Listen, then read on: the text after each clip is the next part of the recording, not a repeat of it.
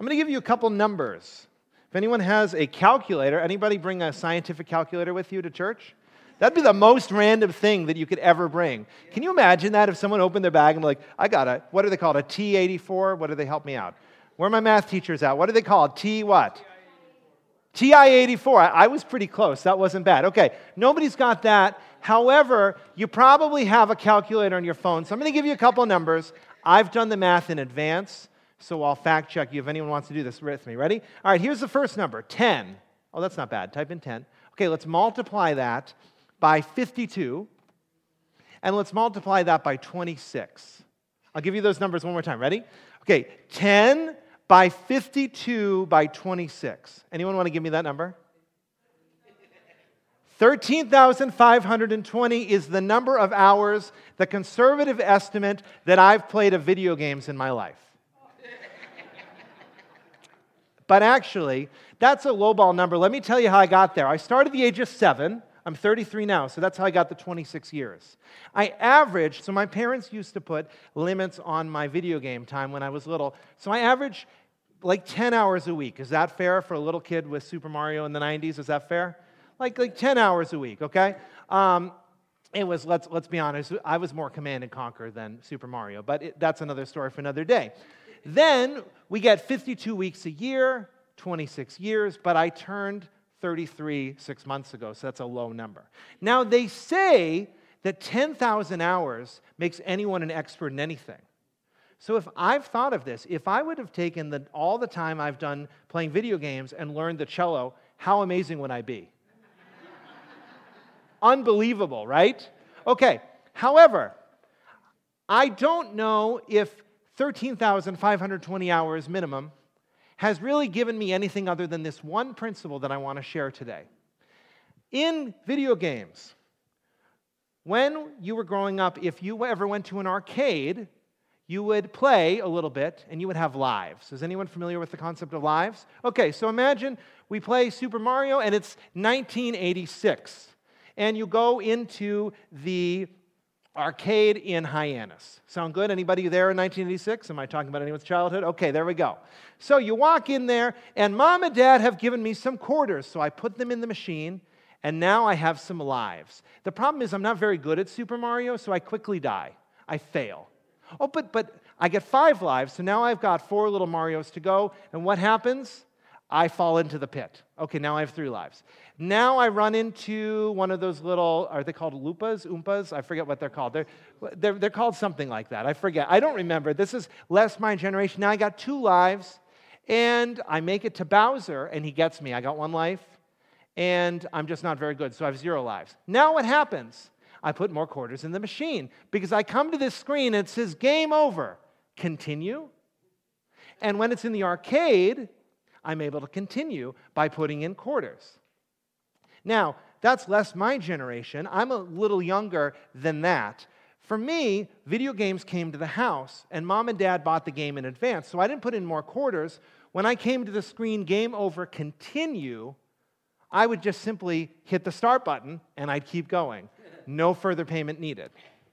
So, what I realized is that video games, for those of us who play them and we come to this screen, it teaches us something about failure. Failure is part of video games. It's an innate part of what you do. You learn to overcome failure, and you keep playing for hours and hours and hours till you've invested 13,520 hours doing I'm not sure what. But that is something that's really actually helpful, is video games teach us that if it seems like it's over, we actually get a second chance. Now, keep that motif in your mind, because we're going to look at Exodus 34, where we come to this point where the 10 Commandments are shattered. And it looks like total failure. It looks like game over. It seems not very good when we come to this part. And here's the thing. It was kind of game over. That is reality. Israel had failed. We'll talk about how we got there in a second. Moses had failed as a leader. It was game over. Also, God gave them a second chance and a chance to continue. It's kind of like that video game screen. When I run out of Marios, it is game over. Also, I can continue. And so that's what I want us to think of. Let's go to our next slide. We're going to look at how we got here. So last week, we had an opportunity to see that Moses was helping lead the people out of Egypt, but he was taking it all on himself. Do you remember that? He sat there as the big shot, and from morning until evening, he was trying to deal with everyone's squabbles. And it was a wonderful reminder. We had a Bible study this past Wednesday where we talked about this, and one thing that came up was, wow, look, even thousands of years ago, everybody had so much division and partisanship and polarization that Moses had enough disputes that he could every single day wake up in the morning, do disputes all day of the people, and do that every single day. People always have had disputes. And that's actually a wonderful, comforting thing to remember that we are not alone in this time, that that's always been part of the human condition and experience. But Jethro helps him out, and Moses builds some teams, and they get started, and now God gives the law. So in Exodus 19, and especially in 20, we see the 10 Commandments. Now, I wonder, does anyone have the 10 Commandments on their fridge? When I was growing up, we still had people with 10 Commandments. That's okay, I was curious. Anyhow, so the 10 Commandments are given, and now God gives the law. Israel accepts, and Moses leaves up on the mountain. He goes up on the mountain, and now all the people are there. Do things go well? Is the Bible about all the people in the Old Testament being perfect? It's not. Is Moses the hero of the Bible? He's not. He fails a whole bunch of times. Are the Israelites the hero of the Bible? They're not. Who's the hero of the Bible? God is the hero of the Bible, okay? God is the hero of the Bible. Not Moses, not the Israelites. What do? They say, where's this Moses fellow? Where did he go?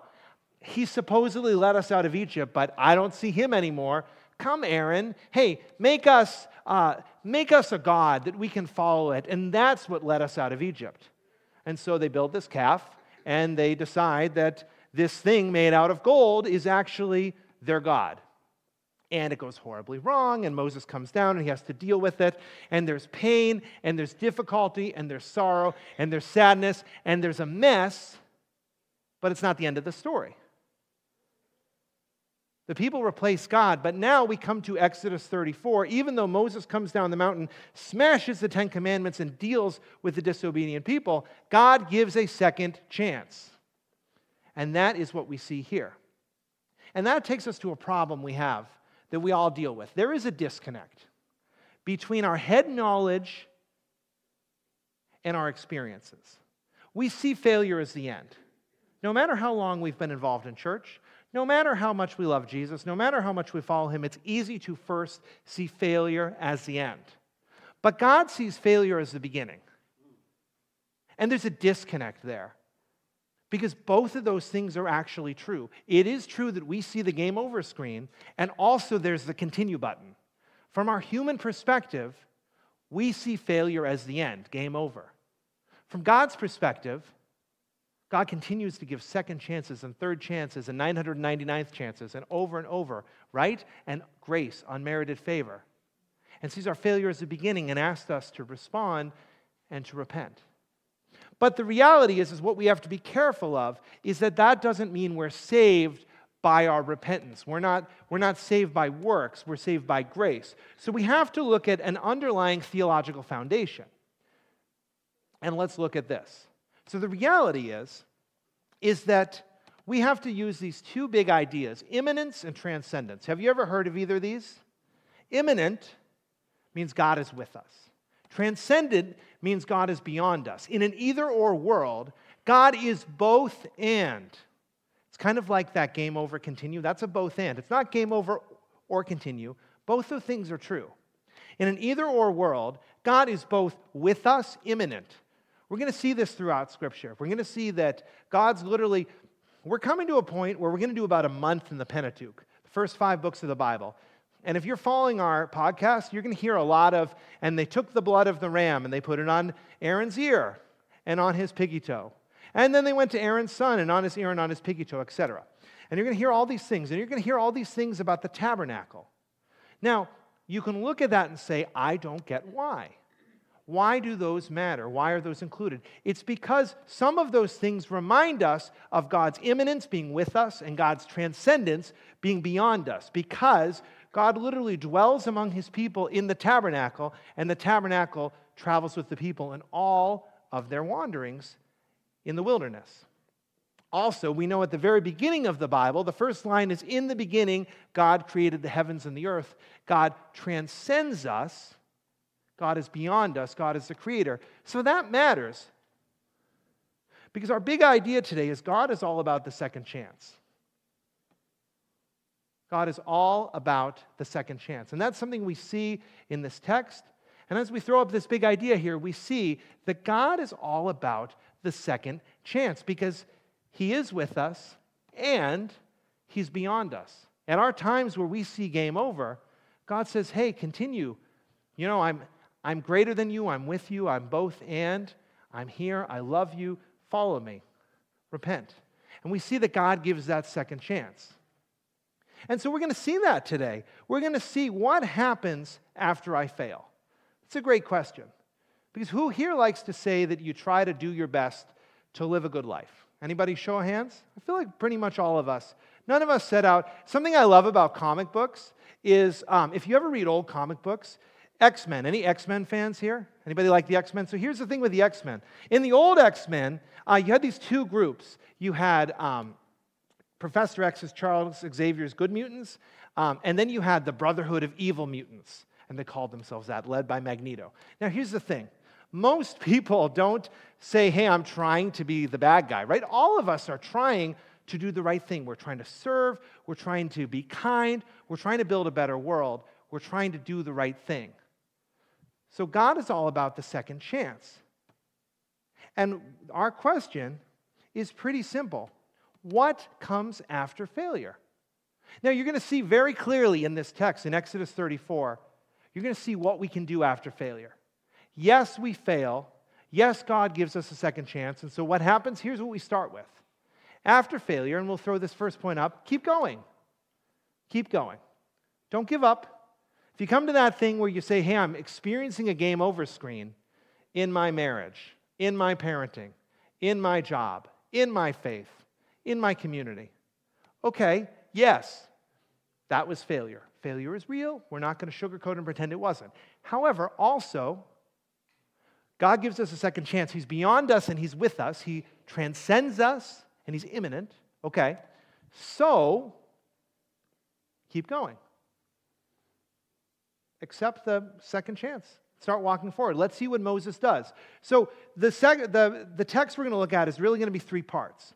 You're going to see at the beginning, and we read it earlier, Moses is going to do the hard work to meet God up on the mountain. God's going to meet Moses on the mountain, give kind of the terms of the covenant, the expectations. Moses is going to come down the mountain, change. Literally, his face is going to shine. But here's right at the beginning. It says this. Moses, this is in verse 4, Moses chiseled out 2 stone tablets of stone like the first ones. Early in the morning, he climbed Mount Sinai as the Lord had commanded him, and he carried the 2 stone tablets in his hands. Now, spectacularly awful failure had happened. Moses had smashed the tablets because the people were so disobedient. He thought, if you read earlier in Exodus 32, he turned to Joshua and he's like, is there war going on? And they're like, no, actually, they're just celebrating. They're having like a giant festival to not God, to something else. And they're just out of control. And he says to Aaron, his brother, who's supposed to be the priest, he says, Aaron, you've let the people get completely out of control. The situation goes wonky, it goes awful, it's horrible, it's not good. That's failure. However, also, God gives a second chance, and that's what we see here. So I want to read this part again, and I want us to look at something, and I'm going to throw it up in a second. Okay, here's what it says. In verse 4, Moses chiseled out 2 tablets of stone like the first ones. They didn't have technology like that. That's not a chiseling machine. He didn't get into this like giant thing and it chiseled for him. He chiseled. Okay, that's hard work. Okay. He did. Early in the morning, he climbed Mount Sinai. How old was Moses? Over 80. Moses was over 80. Anybody over 80 or think about when you're over 80, you want to climb Mount Sinai by yourself? Okay, let's keep going for a second. Early in the morning. Anybody not a morning person? Yeah, there's my not morning people. Okay, so literally, I want to throw this graphic up because sometimes there's things in the Bible that are super helpful. The Bible is not a self-help book. It's not. It's not a self-help book. Also, there are times that there are some lessons there that we can learn from. Start back at square one. So if God gives me a second chance, I should be willing to recarve stones. The reality is, let's say I fail in my marriage, in my parenting, in my workplace, in my community, in my personal faith. In a video game, this is a thing with video game. If I die, I don't usually start right where I was. I go back to the beginning of the level. In our lives, start back at square one. If God's giving me a second chance, sometimes I got to go back and do some of that hard work again. I got to recarve those stones.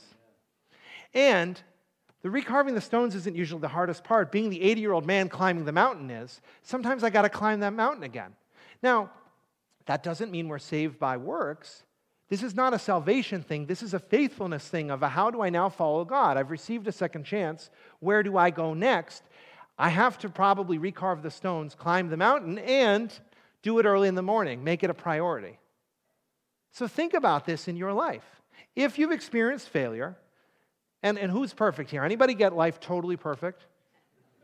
My hand was not actually up. I was just giving you the opportunity to put your hand up. Okay. So therefore, all of us have stones we have to recarve at some point. We've got to start back at square one, okay? All of us have to have times where we fail and we say, God, I was wrong. I repent. I turn away. Okay. And God's like, I forgive you. Now you got to climb the mountain again. You got to do the hardest part again. And you got to make it a priority. It's not, hey, God, I'll kind of get to you on my timetable. That's probably why I failed the first time. One of the reasons the Israelites failed is they weren't making God the priority. They weren't waiting on His timing. They said, hey, where's this Moses fellow? Let's build an idol. Let's build a statue, and it's going to solve everything for us. Now, this is one that is going to be really easy for us to give examples of. I can give you a million, right? We could talk about the theologian John Wesley, about how he sets out for America as a young pastor, and he wants to make a huge difference. And he's so excited. He comes here. He's a British pastor. He comes over to the Savannah colony, and he's so excited to make a difference. And does he? He does not. He has this kind of weird emotional thing with this young lady, but then he decides for legalistic reasons he can't marry her, so she marries someone else. And he gets super weird with his church power, and he denies her communion. And then he's kicked out of the colony. And now he's on a boat as a sad, miserable guy who failed. But God gives him a second chance. He has this strange warming of his heart. God gives him a second chance. And then in his life, there's things where he's got to now recarve stones. He's got to start at square one. He's got to do the hardest part again. He's got to climb that mountain, and he's got to do it all early in the morning, making it a priority, making the mission and focus of his life. I could talk about him. I could talk about the founder of the Calvary Chapel movement, Chuck Smith. Chuck Smith failed as a pastor multiple times in multiple churches before he successfully planted a church. And no church is perfect. The reality is that we can look at any ministry and say, this is what someone got right, this is what someone got wrong. But the reality is that Chuck Smith, he went to a church in Corona, California. On the first Sunday, it had 57 people in worship. 2 years later, on his last Sunday, how many people did it have? The great founder of Calvary Chapel and that movement. It had 27 people, including 7 members of his family. And he accepted that he failed, and he started back over at square one. I could think of a non-faith example, but one maybe we can relate to that's not a pastor. When I was in high school, I was a theater kid. Any theater kids here? Anybody do drama? Okay, so here's the thing.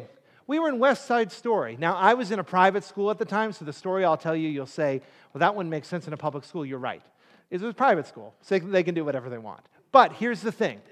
We were in West Side Story, and our dress rehearsal, did it go amazing? It went spectacularly horrible. And our director said, hey, so that wasn't good. One of two things. Either we're not ready for the show, or we can just try again. Do you want to try again? And so we tried again, and we all called our parents. This was 2004, so I borrowed someone's phone. And we all called our parents, hey, Mom and Dad, we're going to be here another 2 hours. We're going to try to do the play again. And then we recarved the stones. We climbed the mountain, did it all early in the morning again, right? We started at square one, did the hardest part, made it the priority. And so my question is, okay, here's what we're asking.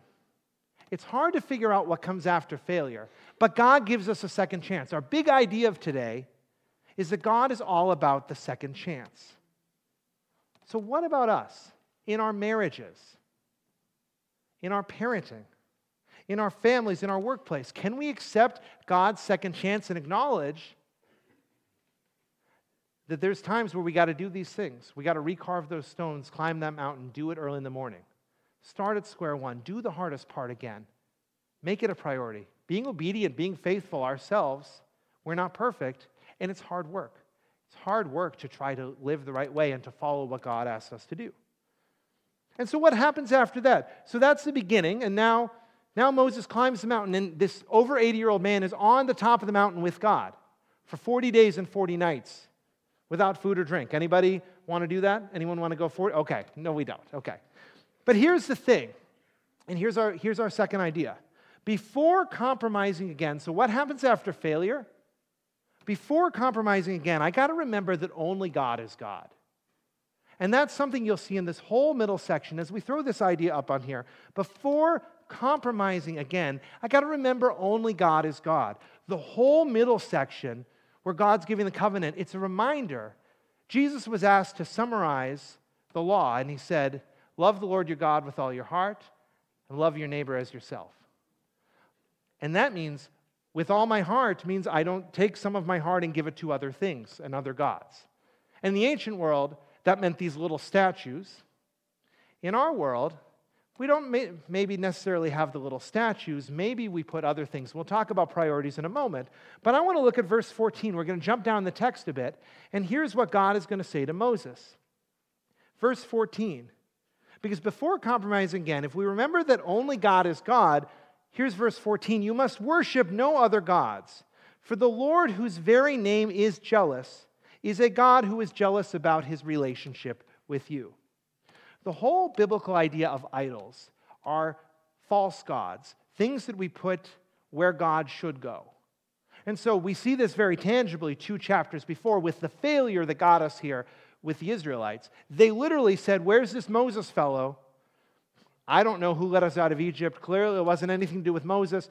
Let's put something else in its place. And so they make this little calf, and things go horribly wrong. God highly values his relationship with his people, with each of us. He does. We talked about how God is with us and God is beyond us. God is not only transcendent. If God only was beyond us, transcendent, then he would kind of make people. Maybe you've had this. Has anyone ever made a model car? Like from one of those kits? You make it, and then you put it in your garage, and it's been there for 30 years. And this is the first time you're thinking about it. You're saying, wow, I made a 57 Chevy, and it's probably covered in dust. That's not God's relationship with us. So we want to be super clear about that. Is that God is jealous about his relationship with us. He doesn't want us to put other things first. He wants to be the priority. God is saying, hey, make me the priority. After compromise, remember that only I'm God. There's no other God, just me. And so in the ancient world, they would do this with these little statues, and that's not necessarily what we do. I have this pyramid that I use, and I've inverted it in this next graphic. I love using this with guys I work with and young families. Priorities, in a world that doesn't make sense, making sense out of the world usually says, God is number one. If God is my first priority, if I'm making God God, everything else flows about it. The problem that happens is that we take other elements in our priority list and we make them more important. If I make my spouse God, is my spouse, I have a wonderful spouse, but is my spouse able to be God for me? No. If I make Laura, my wife, God, she's going to let me down as God. If I take my children and make my children God, well, what happens if they have a horrible illness or there's a horrible tragedy? If we put other things in the wrong place, if we get our priorities out of whack, then we have these issues that we see Moses and the people dealing with, and that's why God is saying, hey, only make me God. I'm a jealous God. Don't make other things. Look at this very tiny little print. You see it's kind of like in the doctor's office where you do the eye test. The really tiny print. You know what that says? Let's read this. Priorities. Number 1 is, God. Number 2 is, God. Number 3 is, and now squint your eyes. What's number 4? Everything else. Okay. David, I have questions. Okay. Does that include my job? Okay. What about my hobbies that I really like? Yeah, those are in there. That's everything else. What about the fact that I just like to have alone time playing video games? Is that on there? Yeah, that's everything else. Sure, that's another priority. But if I make video games my God, video games are going to let me down. If I make my truck my God, what happens when my truck is no longer working? Now I lost my God, right? So God wants us only to make Him God. We have to look at the priorities. So here's my question. After the second chance I receive, am I only making God God? Because we get ourselves into trouble. One of the reasons we fail in the first place is because we try to make something other than God God in our lives. Can we agree? That's one of the big issues. And so I want to read this list one more time. Priority number one is? Priority number one is? And priority number one is? Okay. You thought I was going to have you read the whole list. Here's the thing. If I make God the first priority, everything else will start to make sense. That's one of the things. People say, why Leviticus? Why Exodus? Why Numbers? Why all this stuff? It's reminding us of God's moral law, of the idea that God wants us to make Him first and to follow Him, and everything else will come out of that. And so, okay, so after the second chance, am I remembering God is God? Or do I have some work today to do on my priorities? Maybe you want to jot this down, take a picture of it, and say, wow, okay, I get it. Maybe I'm making something else God, and that's something I can work on because maybe things in my life are going to make a little more sense. And here's our final thing. At the very end of the text, there's this wonderful passage. It's this odd, strange, wonderful passage where Moses' face is shining. Because what we see is that spending time with God changes us. Spending time with video games changes us. Spending time working on our truck changes us. Spending time doing anything changes us, right? The reality is wherever I invest my time, that changes me. Spending time with God changes me for the better. Let's look at what happens. We're going to go down to verse 29. If you're with us in the text, keep going down. This is the third part of our text. Now Moses comes down. It says this, 29. When Moses came down Mount Sinai carrying the 2 stone tablets, well, look at that. He chiseled the new ones, and he did the hard work, and he walked up the mountain as an 80-year-old or older, and he made a priority, and he did it for 40 days. Now he comes down, okay, carrying the 2 stone tablets inscribed with the terms of the covenant. He wasn't aware that his face had become radiant because he had spoken to the Lord. When we draw close to God, God is holy. This is a lot of theological terms today. I apologize, but let's just get them out of here. God is holy, which means that He's not like humans. He's not like the world. He's set apart. He's righteous. It's not saying that when we read the Bible, we're going to become exactly like God. It means that we believe that the more we spend time with God, it changes us for the better. When we say, hey, this year I'm going to go through the Bible. I'm going to slog through the Pentateuch knowing that God's words matter in my life. I'm going to spend time every day stopping, praying, taking time to remember to get right-sized with God, to remember, hey, God is God and I am not. In that priority list, God is the first priority. I'm going to take time to say, hey, I'm going to spend time with God. And it changes me. I'm going to take time to just pause and to realize that time is something that I can invest anywhere I want. I can play, remember those numbers? I had 10 times 52 times 26, 13,520 hours.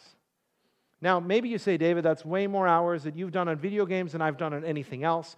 But let's take some of those hours and start investing it on quiet time with God, because spending time with God changes us. They say that 10,000 hours lets you master anything. Where am I investing my time? I'm not saying you're going to master being a Christian. I'm not promising that. But the reality is we're given this gift of time. None of us is promised tomorrow, but today we have time. Where am I investing my time? Because this whole idea of game over, when it feels like game over and God says, hey, I'm the God of the second chance, you can continue. Okay, great. Now I have this time in my second chance. Where am I investing it? I've had this fresh start. I've had this new opportunity. Where am I investing it? Am I spending time with God? Knowing that when that happens, this is not the reason we do it, but people do notice. When I work on praying and spending time with God and making Him first, people do notice that. People do see a change on us. It's kind of like Aaron and all of them looking at Moses' face and being like, wow. We're not necessarily going to flatten people with our radiant appearance, but we know that Jesus is the light of the world and He can shine through us. And so what's the outcome? So what happens with all that? So we know that in the Old Testament, who's the hero of the Old Testament? Is it Moses? It's not. Is it King David? Who's the hero of the Old Testament? Who's the hero of the whole Bible? It's God. Okay. The people keep failing, so I'm going to spoil that. However, even through their failure, God keeps giving second chances. Here's the final verse in Exodus. The final verse in Exodus says this: "The cloud of the Lord hovered over the tabernacle during the day, and at night fire glowed inside the cloud, so the whole family of Israel could see it." This continued throughout all their journeys. God is with us. God is beyond us. God is there in our wilderness. We've heard about a lot of wilderness going on in our world right now. God is there with us in our wilderness. Also, after our failure, God gives us a second chance, and we are never alone. Sometimes I like having us read these statements together, so let's let this be truth. We're going to read starting with God, ending with alone. In 3, 2, 1. God is with us, beyond us, there in our wilderness, gives us the second chance, and we are never alone. And I want to do it one more time because this is a biblical truth. This summarizes so much of what we can learn from Exodus. Let's do it one more time in 3, 2, 1. God is with us, beyond us, there in our wilderness, gives us the second chance, and we are never alone. And here's our big idea. God is all about the second chance. God is all about the second chance. Amen. That's the truth. If we look at the whole story of the Old Testament, you're going to see cycles. When I said, how did we get here with Exodus 34, you'll see that we put all the words in a circle, a cycle. We see cycles of disobedience in the Old Testament. That happens over and over and over. When we come to the book of Judges, you're going to see cycles of disobedience. The people don't get it. They kind of get it, then they don't get it, they don't get it, they don't get it. When we come to Kings, same deal. In our lives, we have this too. But God gives us that second chance. God is all about the second chance. What do we do with it? And so we like to give an opportunity to respond. Are you struggling to see past your failure today? Are you looking at today and saying, it feels like game over? David, you're saying game over, continue. I'm not seeing continue. I'm just seeing game over. I'm seeing crushed. I'm seeing failure. I'm seeing defeat. I'm seeing disobedience. It's crushing. I can't deal with it. It's too much. Is there something in your life you'd like God to make right? Is there something you want to give to God and say, God, this is a mess, and I'm looking for the second chance, but first I got to turn it over to you? We take this opportunity to invite the elders of the church down forward, and we're going to have a final song. As the elders of the church come forward, if you are feeling like you're struggling to see past failure, or there's something in your life you'd like God to make right, I invite you to do a brave thing. Come down. Have someone pray over you. Not that that magically fixes anything, because it doesn't. Let's take the first step of obedience and say, God, I want to see past my failure. I'm struggling to. Help me, give me your perspective. Show me that you are the God of the second chance. If I'm struggling with something I want God to make right, it's not that when I come and have someone pray for me that everything's going to be flawlessly perfect, but I'm going to be on the path towards reconciliation, towards letting go, letting God, and realizing He's the God of the second chance.